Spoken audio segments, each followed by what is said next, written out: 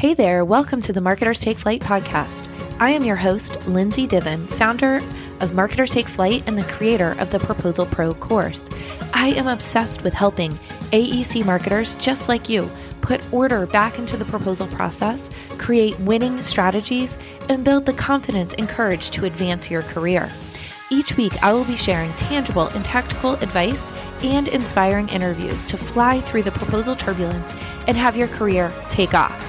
So let's dive right in. Do you struggle to get information about your firm's projects from your technical staff?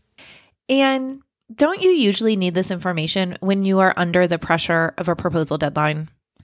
One of the most asked questions I get from proposal managers is how to get the information they need in a timely manner from the technical professionals. It's a challenge I was faced with time and time again, and I don't believe the challenge will ever truly be solved. However, there are some ways to help improve this process, to work around technical staff, and to minimize the effects that the late content you receive can have on your proposal schedule. And in this special bonus episode, I'm going to be sharing 4 strategies I've used in the past to help me get the information I need from my technical peers. This is a special bonus episode of the Marketers Take Flight podcast, and it's just a sample of the type of bonus content you can get by becoming a show supporter. For as little as $5 per month, you can get member-only podcast content, discounts on training and online courses, and more access to me. Plus, you'll feel good knowing that you are supporting a show that brings you so much value, all for less than a cup of coffee. If you're interested in becoming a supporter, head over to marketerstakeflight.com/support to learn more and sign up. Now, to today's topic, getting the project information you need when you need it for your proposal. I think it first starts back at the beginning of your proposal effort with the win strategy. If the technical staff are invested before the RFP comes out, they are more inclined to feel the importance of the proposal effort. Second, when you're developing a good win plan document, a lot of the content is already being developed, or at least identified, way before the RFP is advertised. This takes a lot of the deadline pressure off of both marketing and the technical staff. But you might be thinking, Lindsay, what if we're already past that phase? What if we didn't do a win strategy, or we had very little to no pre-proposal strategy or effort? And I get it. I am a huge proponent of having done some pre-proposal or capture planning efforts, whatever you call it, especially for those projects your firm actually wants to win. But I know that's often not the reality. Especially now, I am hearing from marketing and proposal professionals across the country that our go, no-go evaluations have completely been thrown out the window and that their firms are submitting on every RFP advertised. So assuming you still have to work on the proposal, even without a win strategy or a capture plan, what can you do? There are still ways to get information from the technical staff that you need to complete the proposal. Some of these ways are conventional and some of them are a little unconventional. And I'm going to go through 4 of those on today's bonus episode. So are you ready to hear them? If so, let's get started. Strategy number 1 is to be very specific with what you need and when you need it. I found that if you just ask for a project description, I hear crickets. I get no response. Rather, instead of just saying, hey, give me the description for project ABC, rather ask for the information you need in specific questions or provide fill-in-the-blank type formats for what you need. I have found that people really respond to that a lot better. A bulleted list of questions or fill in the blanks. Okay, strategy number 2. Don't just ask the project manager. The project manager role is one of the hardest roles at an AEC firm in our industry. think about it for a minute. They have needs from the client, needs from inside the firm, needs from the project team, needs from marketing and proposals that they're being asked for, on a daily basis.